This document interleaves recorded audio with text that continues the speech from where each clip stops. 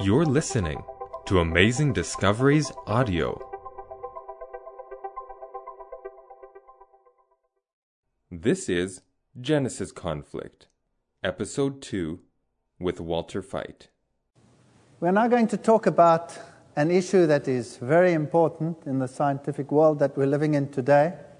And it's also very important to those who want to choose whether to believe in something that the Bible says or what science is saying.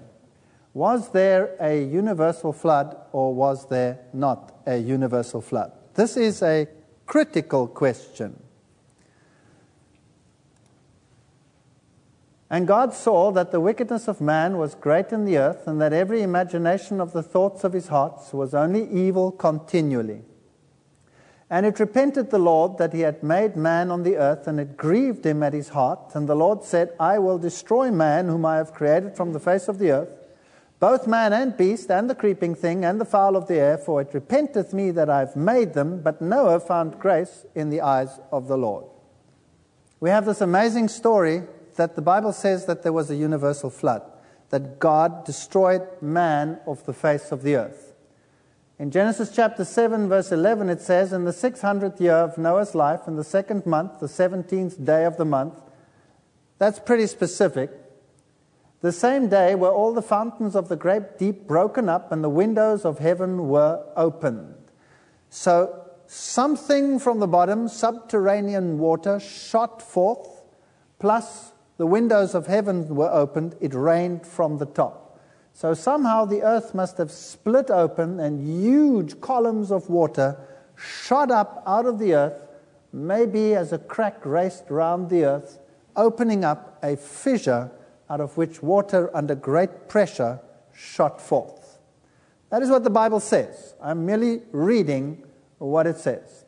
Whatever caused it, nobody knows. Some might conjecture that some asteroid or something struck the earth and that it crashed down and caused this event to happen. Whether it was so or not, we cannot conjecture at this moment.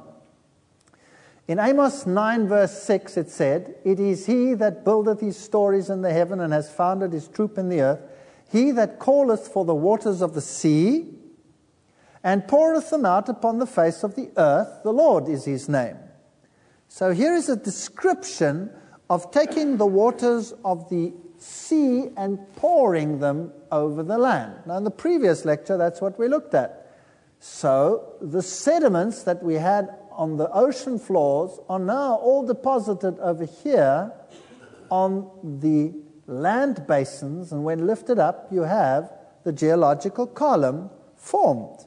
And all the sediments are on the land when they should be in the bottom of the sea. Now this tallies with what Amos 9 verse 6 has to say.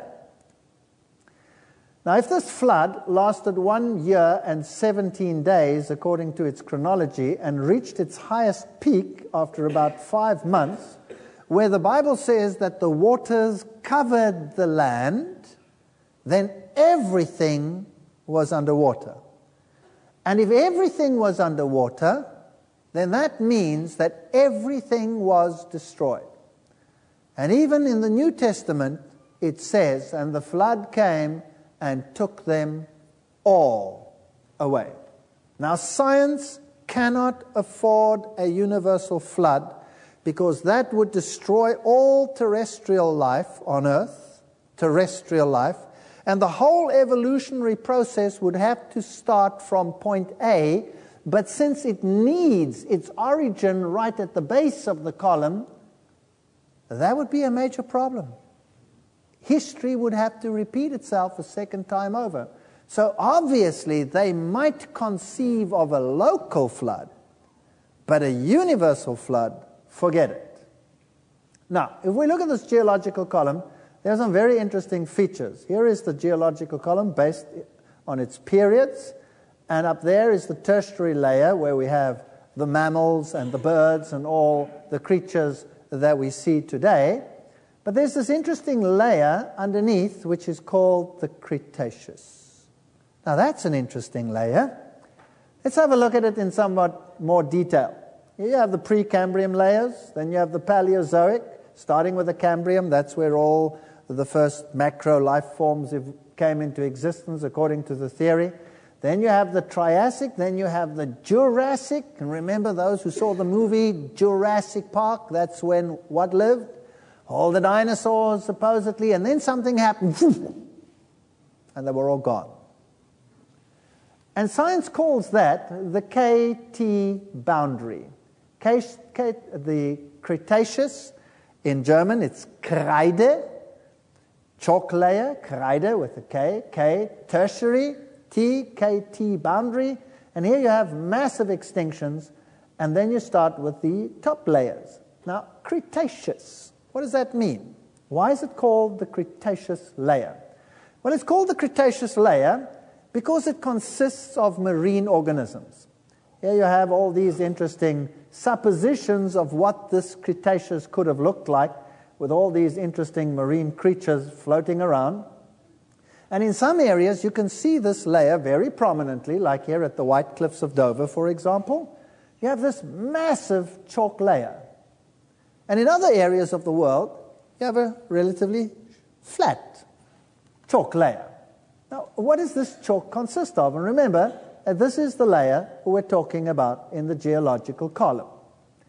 This is what it consists of under the microscope. If you put it under the microscope, you see all these microscopic bodies of algal skeletons consisting of calcium carbonate. Here are some more organisms. These are foraminifera shells. These are tiny little unicellular creatures in the ocean that consist of calcium carbonate. Foraminifera are tiny little unicellular organisms. This is basically what you'll see in the Cretaceous. All these marine organisms, all these shells, and all of this can only happen where? In water. Only happen in water. There's something else that's interesting. There's a layer over here in the Bighorn Basin where you have the Mesozoic, Paleozoic layers underneath, and then you have a Cenozoic layers on top. That's the young ones. So the boundary we're talking about is over there, on that line over there. That's where you would find chalk deposits. Now, what happens to form chalk? How does chalk form? Well, you see, these marine organisms, when they settle down, when they die, and the organic material disappears, all that remains is this calcium carbonate shell. And that settles down and forms then a white layer. Does it happen today? Yes. Why are our ocean basins not full of chalk? Because the oceans are so deep that as these materials form, they dissolve on the way down and nothing hits the bottom. Are you with me? But if you were to go diving in the mid-Atlantic ridge, under the ocean, where the mountain tops are very high, on top of each of those mountains, under the Atlantic Ocean, on top, you would find a chalk layer. So it looks like you're swimming in the Alps, white-topped mountains. Really great. So how did that happen? You see, the ocean has to be shallow for the chalk to form. So this ocean that existed had to be a relatively shallow ocean. And how far did it extend? Now, the Cretaceous layer is the one layer that is universal. Now, take note. The Cretaceous layer is the one layer that stretches from continent to continent. And in some areas it's thick, in other areas it's less thick, but it is universal and it covers every single continent. And it's on the same base rock. So my question to you is this. If that layer is universal, it tells us one thing. And that is what? That the whole world must have been underwater at the same time. And if that is a fact, then we can really stop this lecture right now. The deal's done. Then there was a universal flood. And that is so. Here's some more interesting facts. If you go to this area, you'll find a little mountain on top over there. It's called Beartooth Butte. And here are two huge ranges, the Bighorn Mountains and the Beartooth Mountains. And there's a fault there. So obviously what happened is this was lifted up. Vroom. And this was lifted up. Vroom. And in between are these layers, which are here in red, which represent the same sort of layers that you find in the bottom of the Grand Canyon and some others. So the Paleozoic and Mesozoic layers are over there. But notice that on the edges, they are bent up. Can you see that? They are bent up along the uplift of the mountain. So now imagine, before this mountain range was there, and you flatten it down, bring it down, and bring that down, and make it flat, and only the red layers cover it. And then water above that, and imagine the chalk falling. And it lies on top of the red layers. Then comes the uplift. And this is bent up. Obviously, these layers must have been there when the uplift took place, or else they wouldn't be bent up. Is that correct? But when you go to the top layers, they're not bent up. What does that tell you? It tells you that they were not there when the mountain was lifted up. So they came afterwards. Now, what's that guy doing up there? Well, that is a relic. It is of the same material as down there. Now, science has a problem with that. With its huge time scales and modern uplifts and all these things, how does this happen? How does that material get up there? Science has to actually push that mountain uphill 10,000 feet. Chip, chip, chip, chip, chip, chip, chip, called thrusting. How does it get there? Here's an alternative. Maybe that's just a relic of what was on there in any case. So all the layers covered everything. When it came up, the water rushed down. And before this was washed away, what happened? The water was gone. And so here you have this debris layer of chalk. Now there's that mountain sitting on top, and it looks like it always sat there. It doesn't look like it's been pushed uphill for any time. The mountains, Beartooth, get their name from that little peak over there. And if you get to the top layers now, the ones that lie on the top, the tertiary ones, the young ones, so-called, you find this. These are shells that are orientated in direction of stream flow. What does that tell you? That they were deposited rapidly. They couldn't have happened slowly. Plus you have green leaves buried. That's very strange. Nothing like that happens today. Green leaves being buried. And then, if you take a modern scenario, like St. Helens eruption, where you had huge debris floats of wood and material, imagine such a situation. Imagine now that you have a world covered in water, and in it you have this algal bloom and this white layer of chalk forms. In some areas, it comes up sooner than in others, so the layer is thin. In other areas, it comes up later, so the layer is thick. How long would it form for those layers to form? The chalk, to be that thick. One would imagine thousands of years? No. Today we know algal blooms are like this under disturbed circumstances. So those layers can form very, very rapidly. Within a few months, boom, there they are. And the months are there. Because even after the uplift, the ocean basins were still going down slowly in some areas. And by the way, we know that the ocean basins went down slowly. How do we know? Because there are coral islands in the Pacific. Now, coral cannot grow if it's not in contact with light. Cannot grow. Has to have light. So now, you find coral islands at the bottom of the Pacific. What are coral islands doing at the bottom of the Pacific? Dead coral with huge water column above it. Well, it couldn't have started growing down there. There's no light down there. So what's the only solution? The bottom must have been higher, and it grew, and it settled down too fast for the coral to keep up, and it died. In other areas, you have coral going from the bottom to the top, so it must have gone down slow enough for the coral to keep up with the rate of drop. And we've worked out today that with coral growth rate, that is perfectly possible to put it into a short time frame. No problem whatsoever. So imagine now a destroyed world full of debris of millions and millions of trees buried or floating in the water. If you take the top layers, there's lots of evidence for water. Here you have algae, you have swamp materials, you have water ferns, there's a fossil, there's the living one. You have nests of dragonflies, lots of wet environments. You have green leaves like this beechwood buried in Europe in the rocks, or this one over here, a leaf of Persian ironwood, which tells us that it must have been a very warm period. And then on top, you have these huge water basins. If you go to the United States, if you go to Salt Lake, there you find this Salt Lake there today, which is just a tiny relic of a huge lake, which used to be Lake Lohontan, and you can still see on the horizons the level of where this lake used to stand in the recent time and recent history, because this is right on top. If you go to the Sahara, the entire Sahara Desert is a basin that was recently underwater.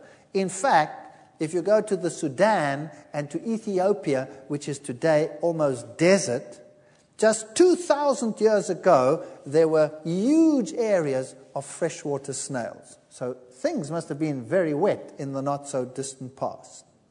Science will tell you, no, hang on a second. If I look at the lakes today, and I look at the wall of the lake, I can see layers of mud. They call them varves. And they say, we can count them. 1, 2, 3, 4, 5, thousands of varves. So everything is hundreds of thousands of years old. Because they say each one of those layers formed in a year.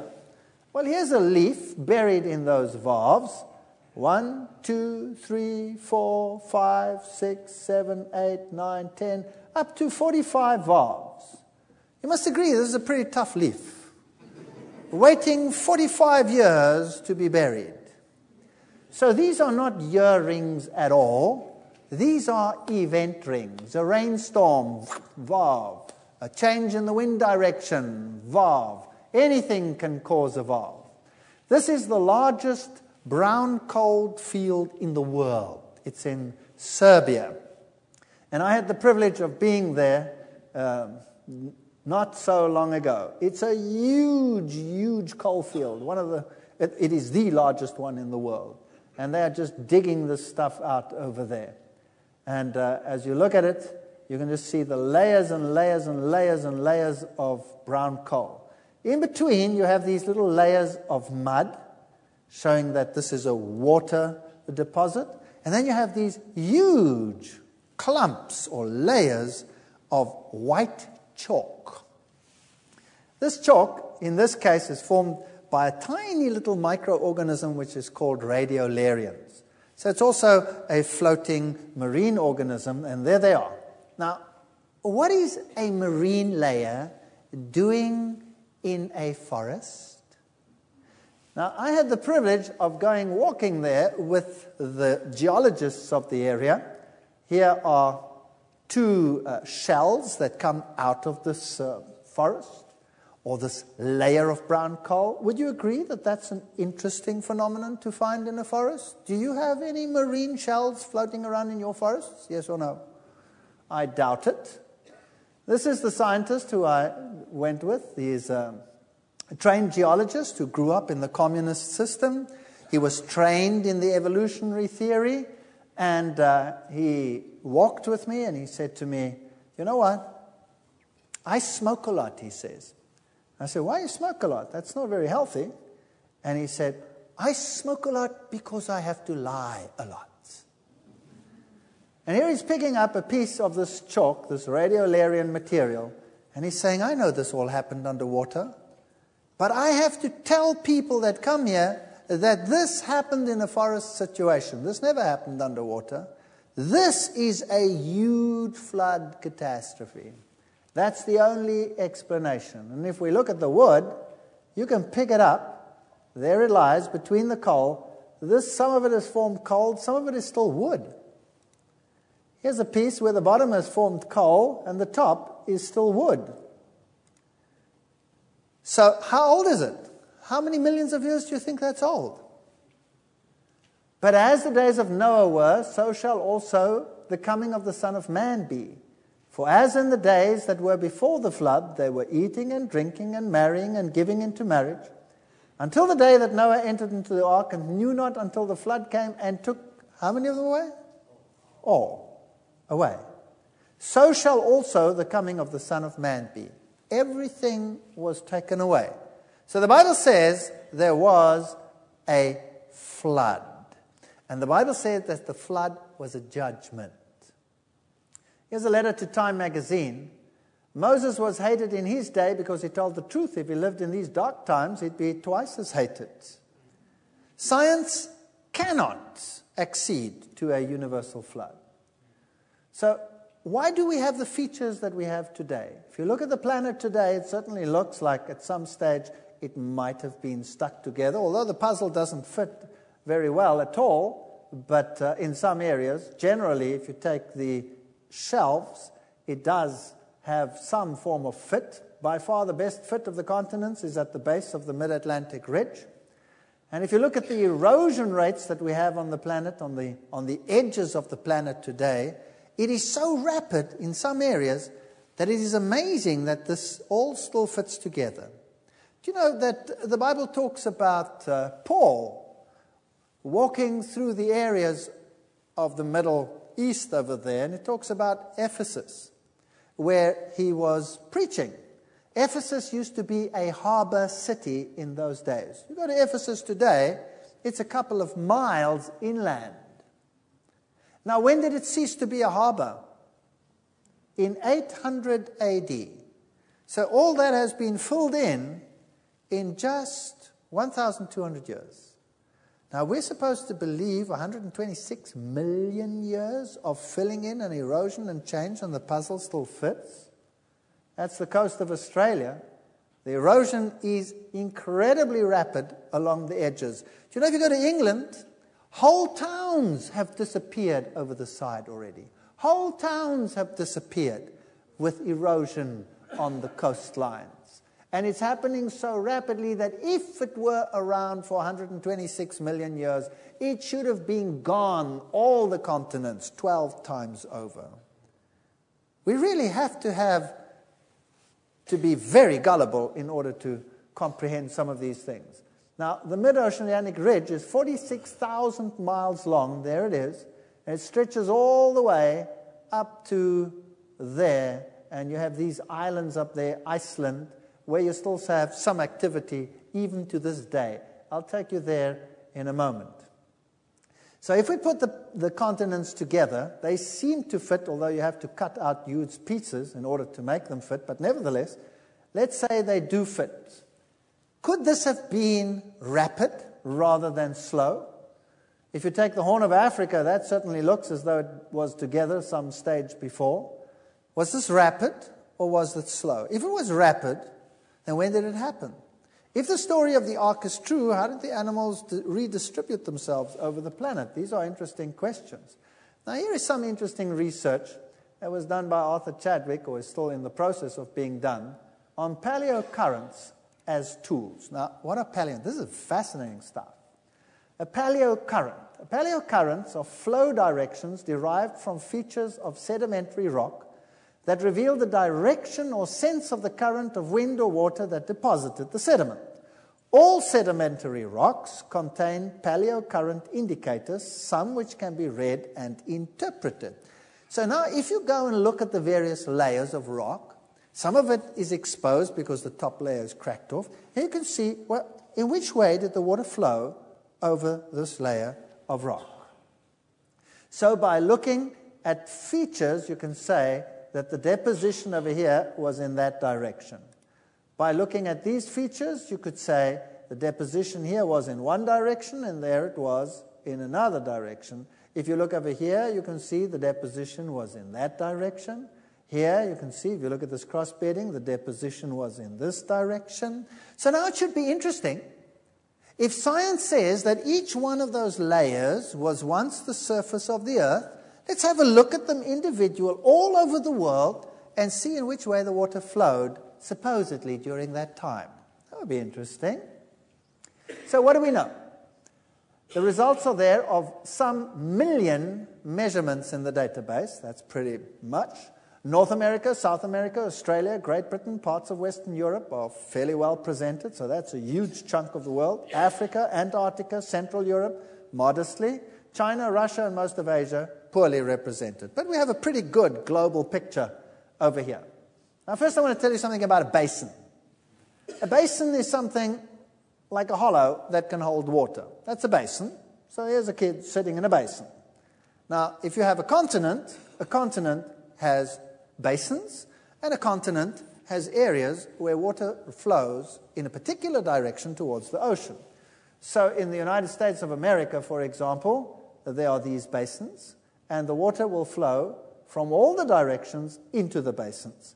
Plus, there will be flow directions out towards the ocean. And that is a typical modern scenario. So, if we have a look at the general appearance today, here on the one side, the water will be flowing, generally speaking, towards the coast. There will be basins in the center, basins where water flows from all directions into the basins, and then you'll have flow directions to the oceans, etc., on the other sides. And then you can have, between all of them, you can have rivers flowing towards the oceans. That's a typical modern world. And that's what any world should have looked like if the conditions were roughly similar in the past. Is that correct? Okay. Do we have that? The answer is no. If we go to the Paleozoic, that's at the bottom, the lowest layer, we find this very interesting phenomenon. Instead of having basins, there are none. From all the measurements that have been made, it appears that the water flowed in this direction. In other words, generally speaking, from the one side here, from the east coast, generally to the southwest, right across the continent.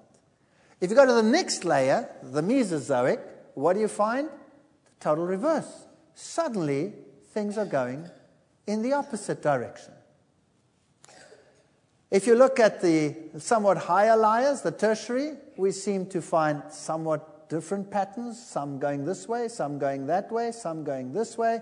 So there seems to be some form of restoration taking place. A little bit higher, we seem to have some going this way, some going that way, others going that way, and still higher, we seem to have some reversals. So what do we find? Summary.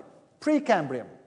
North America paleocurrents are variable across the craton, show no distinctive continent-wide pattern. So right down at the bottom, it's the same as what you would expect today. So maybe the Precambrian was once the surface of the Earth. That's consistent. The Paleozoic, suddenly you show patterns that are continent-wide and typically flow towards the west and southwest across the continent. That's impossible. You cannot have water flowing from one side of the United States all the way across to the other side, and Canada and everything else. And then in the next time, all the way in the opposite direction. In the Mesozoic, exactly the opposite. It goes from the west to the east, and then in the Cenozoic, there seems to be some continued pattern of the Cretaceous, Paleozoic, but become variable, so they start becoming normal again. So what happened here in the Paleozoic and Mesozoic is inexplicable. These trends are not expected in the standard model of geology. The trends reveal processes that were much larger than anything that you see today, and they are consistent with the global flood. Now let's go to South America. What would you expect in the Precambrian and in the Paleozoic? Precambrian, you have basins, you have all these strange things, not many measurements around.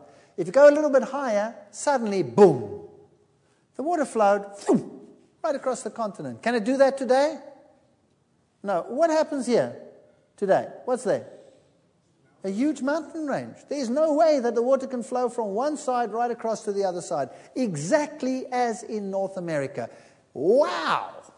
Water flowed right across North and South America in one direction in the Paleozoic. And in the Mesozoic, exactly in the opposite direction. Is this possible? No. Only with the universal flood would this be possible. If you come up higher, then you start getting variability again, as you would expect. So summary, if you read it through, exactly the same pattern as you have in North America. This is unbelievable. Conclusion, supercontinental trends are not expected in the standard model of conventional basinal geology. Cannot be there. There's no explanation forthcoming for what we can see in these things. So these trends are consistent with the predicted by a catastrophic global model. It's the only thing that can explain it. If you put all the continents together, you have a universal pattern. So the sediments seem to have come here from the center, and the flow directions were universal. So this is an amazing story which seems to tell us that there was a universal flood after all. I want to take you all to a very exciting place. In many areas of the world, you have petrified forests. This is what a petrified tree looks like. That's a tree that has turned to stone. Now, in some areas of the world, you have some amazing features. Like if you go to Yellowstone National Park, for example, if you go to Mount Hornaday over there, you will find one layer of petrified forests, one on top of the other. And these trees are standing there in the upright position. Now, science has always taught that these trees stand like that because they grew there in the past. So this tells us that there were long periods of stability, so there could not have been a universal flood.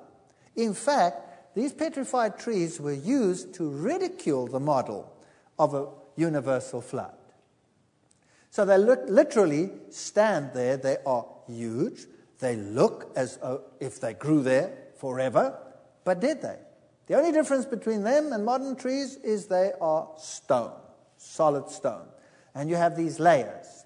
Interestingly, the layers are flat, one on top of the other. Now here's some interesting features. Here is one that stretches through more than one layer. But if you look at it, there are some interesting phenomena. Number one, there are no roots. The roots are ripped off. Number two, there's no bark.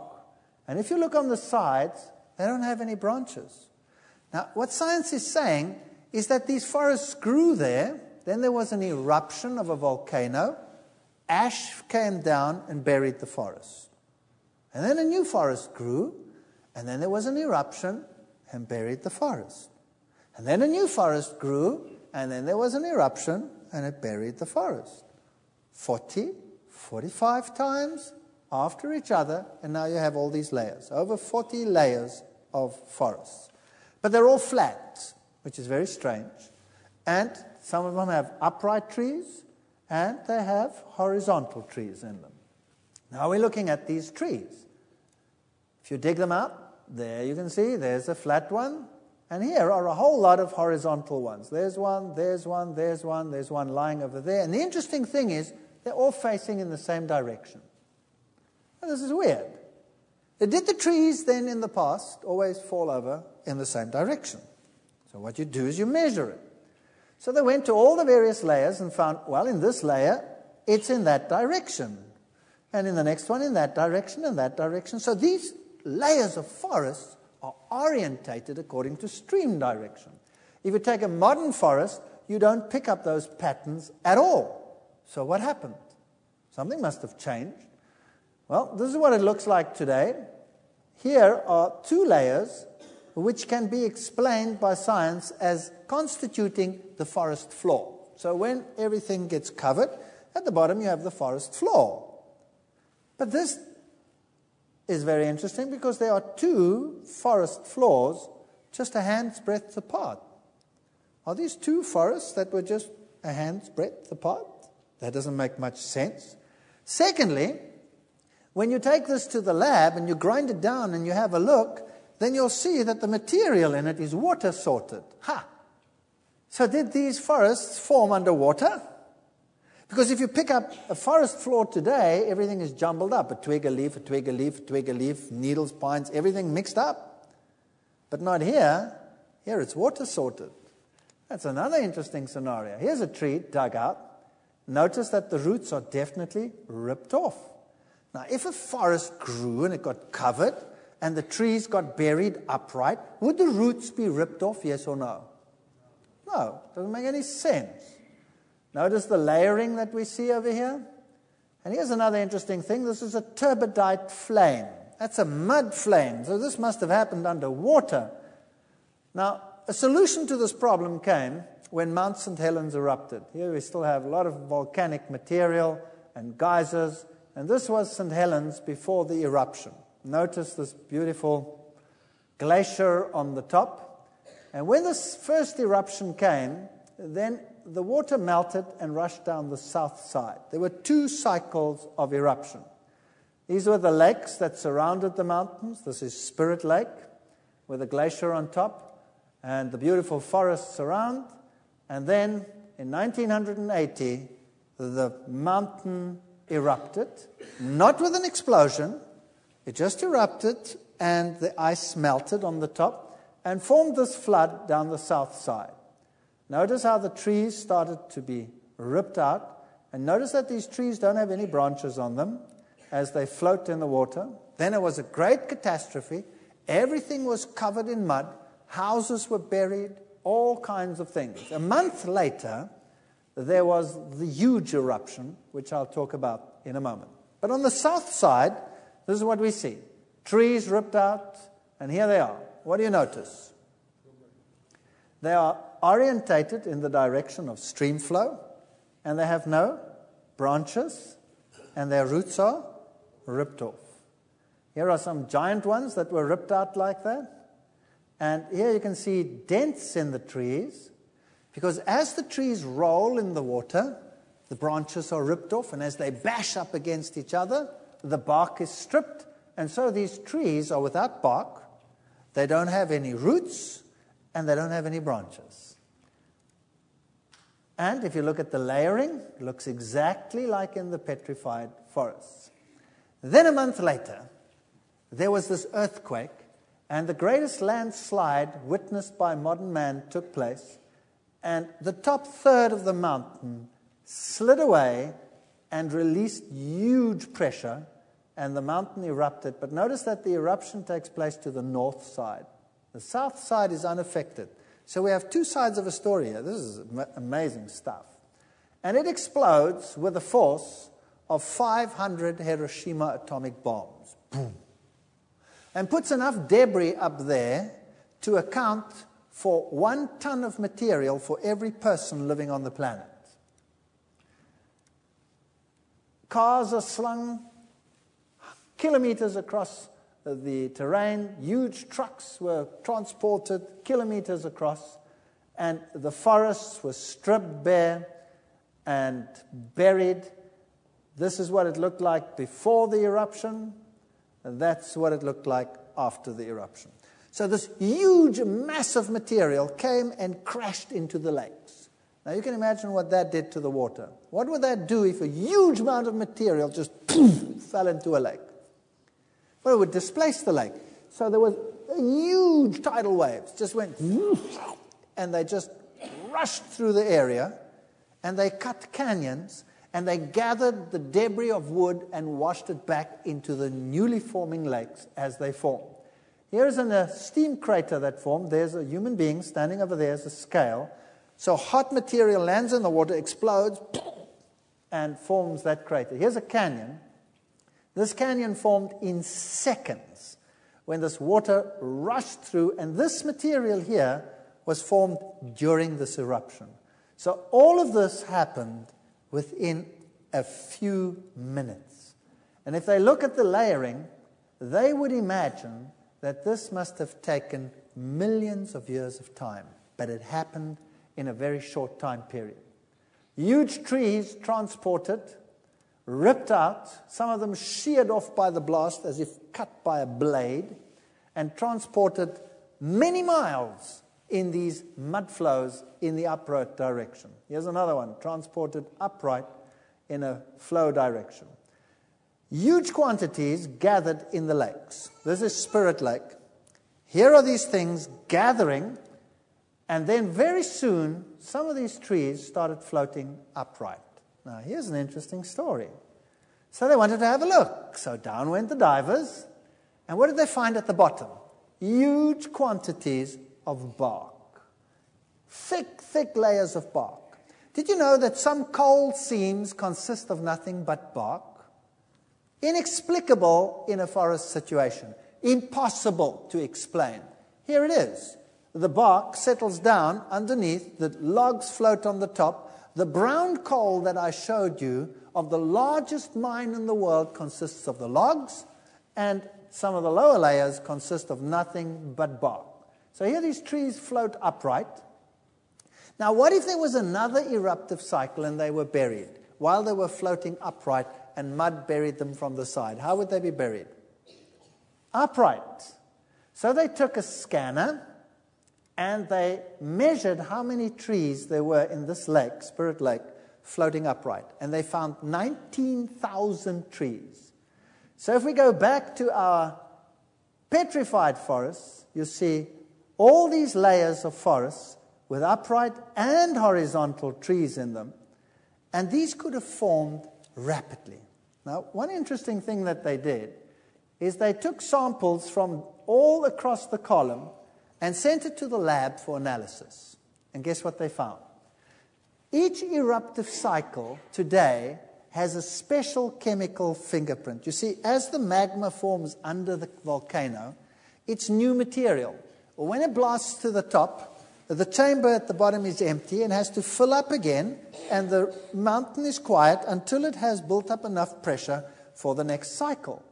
Now, today they know that if those cycles are more than 3 months apart, then the chemistry is different. Well, here, the chemistry at the bottom and at the top is exactly the same. So this tells us that the whole process couldn't have taken longer than 3 months. That fits beautifully into the story. We can also see why the trees are orientated, because obviously it happened in water. And even the upright trees are buried in a particular way. Not all trees are perfectly round. So let's say it has a big rootstock on the one side. It'll be orientated in the direction of stream flow. Now, if this was a local phenomenon just here in the United States, that would be one thing. But it's universal. This is Africa, the petrified forests. Exactly the same scenario. They are stream orientated. They don't have any branches. They don't have any bark. They're all lying in the direction of stream flow. Their branches are ripped off. The exact same scenario is in Europe, in Australia, here on your continent, everywhere in the world, you find this. But surely it will take millions of years for that tree to turn into stone. Well, here are the amazing stone bears of Yorkshire. There's a little stream in Yorkshire which is high in silicon, which is what you would expect after a universal flood as well. And they come there and they hang their teddy bears in the water. And the time needed for that teddy bear to turn into solid stone depends on the size of the teddy bear.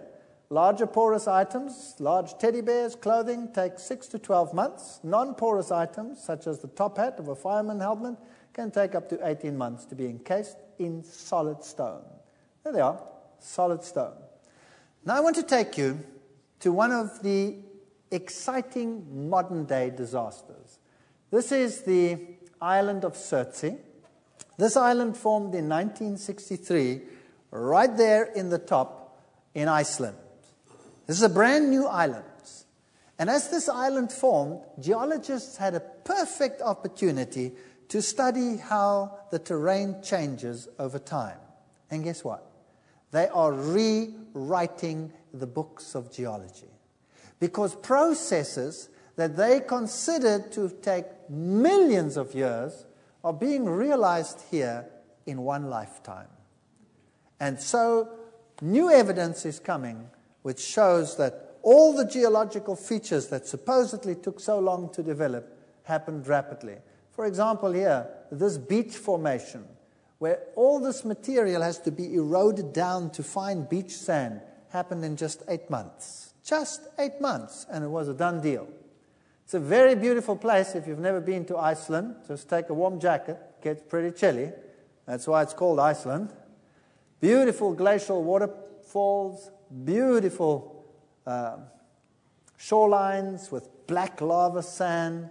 Very, very pretty. Very active today. No pollution in this area because all they use is thermal heat.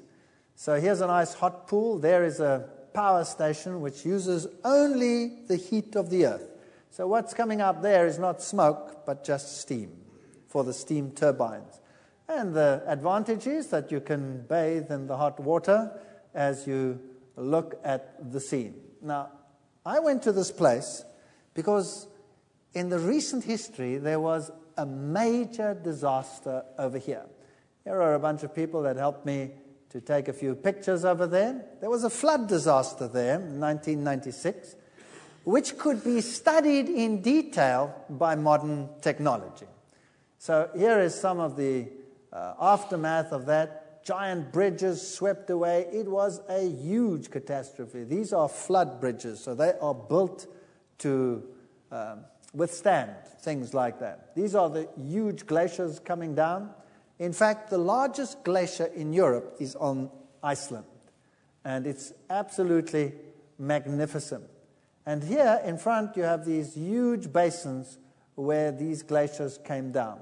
Now, the glaciers covers volcanic material, and under the glacier there are active volcanoes. Now imagine what happened. A giant volcano erupts under the largest glacier in Europe. What do you think will happen?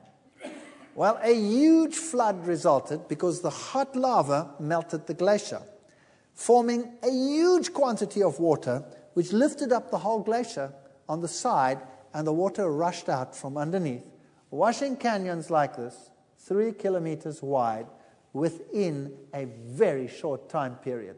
Absolutely magnificent stuff. We took a few pictures of what it looks like today, so I'll let this man tell you a little bit about it. He's just as ugly as I am. In 1996, Iceland experienced one of its great natural flood disasters. What happened here in this area is an incredible story. On the top of that ridge over there lies the largest glacier in Iceland, some 11% of its total surface. And glaciers come all the way down, as you see, in all the ridges around. And there was a volcanic eruption, and one of the inland lakes, as a result of all the melted water, rose above its normal level. And then it crashed through the glacial barrier and washed out of this area through this huge ridge that you see in the back there, washing a canyon 3 kilometers wide and bringing down huge quantities of water, washing away the bridge and creating this huge floodplain. And all of this happened in a very, very short time, demonstrating the power of catastrophic floods. Now, the advantage is that this happened in 1996, so we can actually see it happening. And I'll show you what happened over there. This is the relic, and this shows you this huge girder just bent as if it didn't exist.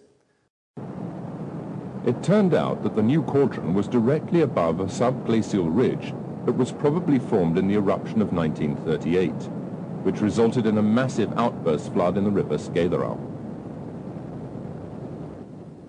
By midday, a large cauldron had formed in the ice cap, with a long trough stretching across to the Grímsvötn Lake.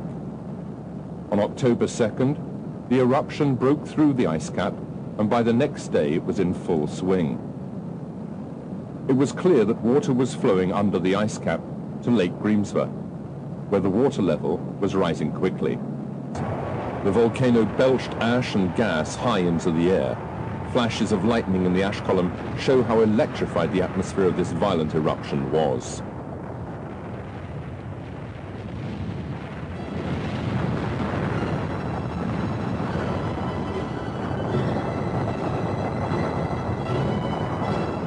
Stupendous energy had gone into melting thousands of cubic meters of glacial ice in such a short time to form this colossal gorge.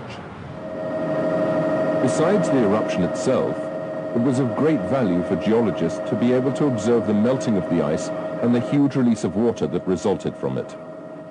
More than 3 cubic kilometers of water, more than in the whole of Lake Thingvallavatn, the largest lake in Iceland, accumulated in Grímsvötn in the space of a few weeks. The Grímsvötn Lake is a sort of reservoir for the water which is released in these floods.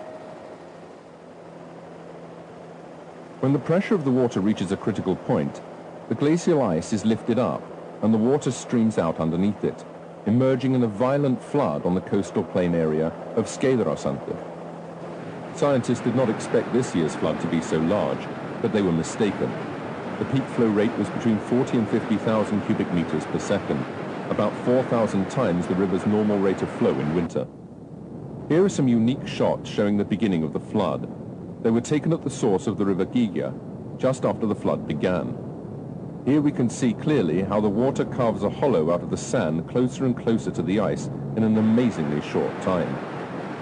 It's almost unbelievable to see the titanic force released when the water bursts out from underneath the edge of the glacier. Even though it was tens of meters thick, the edge of the ice could not withstand the strain and broke up like an eggshell. The flood thundered on for 2 days, reaching its peak flow after only about 12 hours. It raged across the sandflats at terrific speed, and with a force that beggared all description.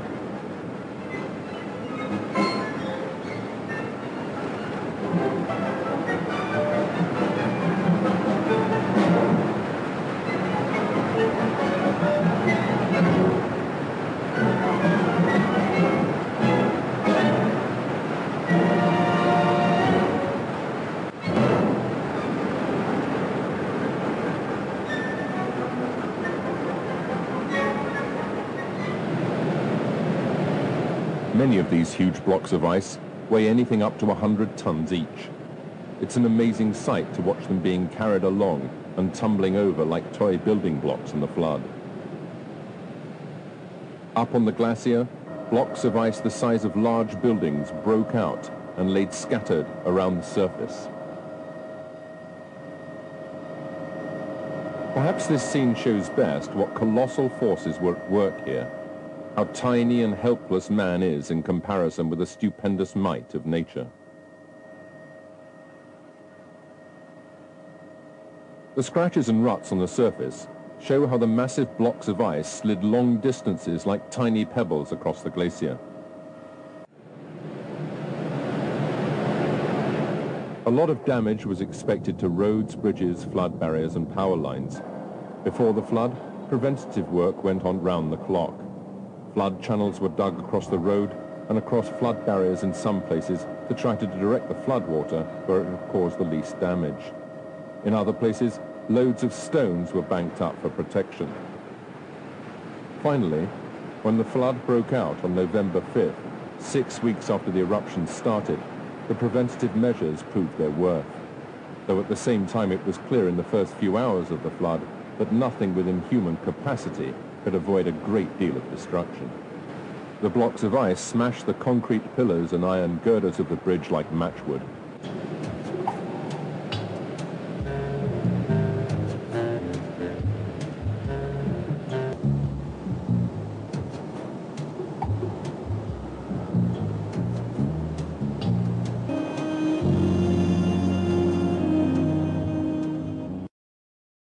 Well, that gives us some idea on a small scale what could have happened.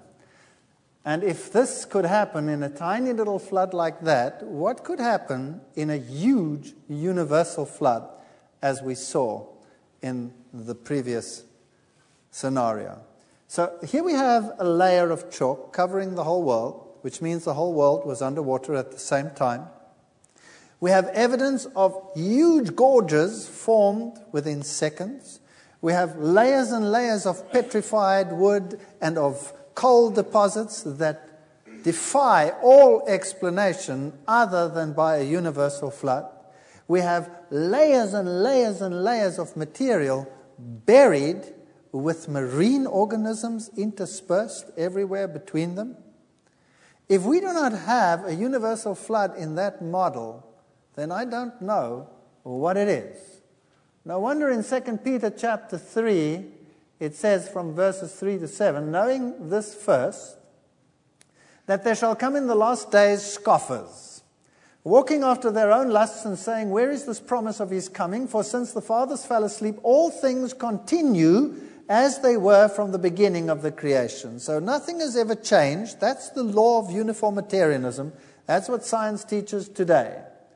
And for this they willingly are ignorant of, that by the word of God the heavens were of old, and the earth standing out of the water and in the water, so that God created it, whereby the world that then was, being overflowed with water, perished. So the scientific world today does not acknowledge the destruction of the world by a universal flood. It cannot do so because it would destroy their entire thesis of origins. So if the Bible says they are willingly ignorant of these things, then why would that be? Well, isn't it fascinating that it continues to say, but the heavens and the earth, which are now, by the same word, are kept in store, reserved unto fire against the day of judgment and perdition of ungodly men. Now that's a fascinating point. If the flood ever did occur, then it was as a consequence of a judgment, according to the Bible. As a consequence of a judgment. So there was a judgment in the past, and the Bible says there will be a judgment in the future. If you want to make people complacent so that they do not believe in a judgment in the future, well, remove the judgment in the past. Then we can progress from bad to better and better to whatever level we can achieve. Maybe we can all become gods and start floating around, and there is no judgment whatsoever. So you decide tonight, after having looked at all these features, whether there was a universal flood on this planet or not. If you choose that the evidence points to a universal flood, then that destroys the current paradigm of thinking in the evolutionary world. It destroys it. If you choose to stay with the other, that's fine. Then don't miss the next exciting episode, because now we're going to look at the fossils. And this is where it gets interesting. Bring the young ones along. They love it. Bring your kids along. Let them have a look for themselves what is out there. What were the dinosaurs really like? What was it like to live in that time, if it was a time at all? Was there such a thing as Tyrannosaurus Rex? What did he look like? What did he do? How long ago did he exist? These are intriguing questions that tickle every mind, and especially the young people of today. Come and have a look at tomorrow's evidence and decide for yourself whether what the scriptures say is right or what science says is right. The choice is yours. Thank you for coming this evening. See you tomorrow. Thank you. If this episode impacted you, please share it with others. Amazing Discoveries is a donor-supported ministry. To help us keep producing content like this, visit amazingdiscoveries.org. And, as always, you can find the visual presentation of this episode on adtv.watch.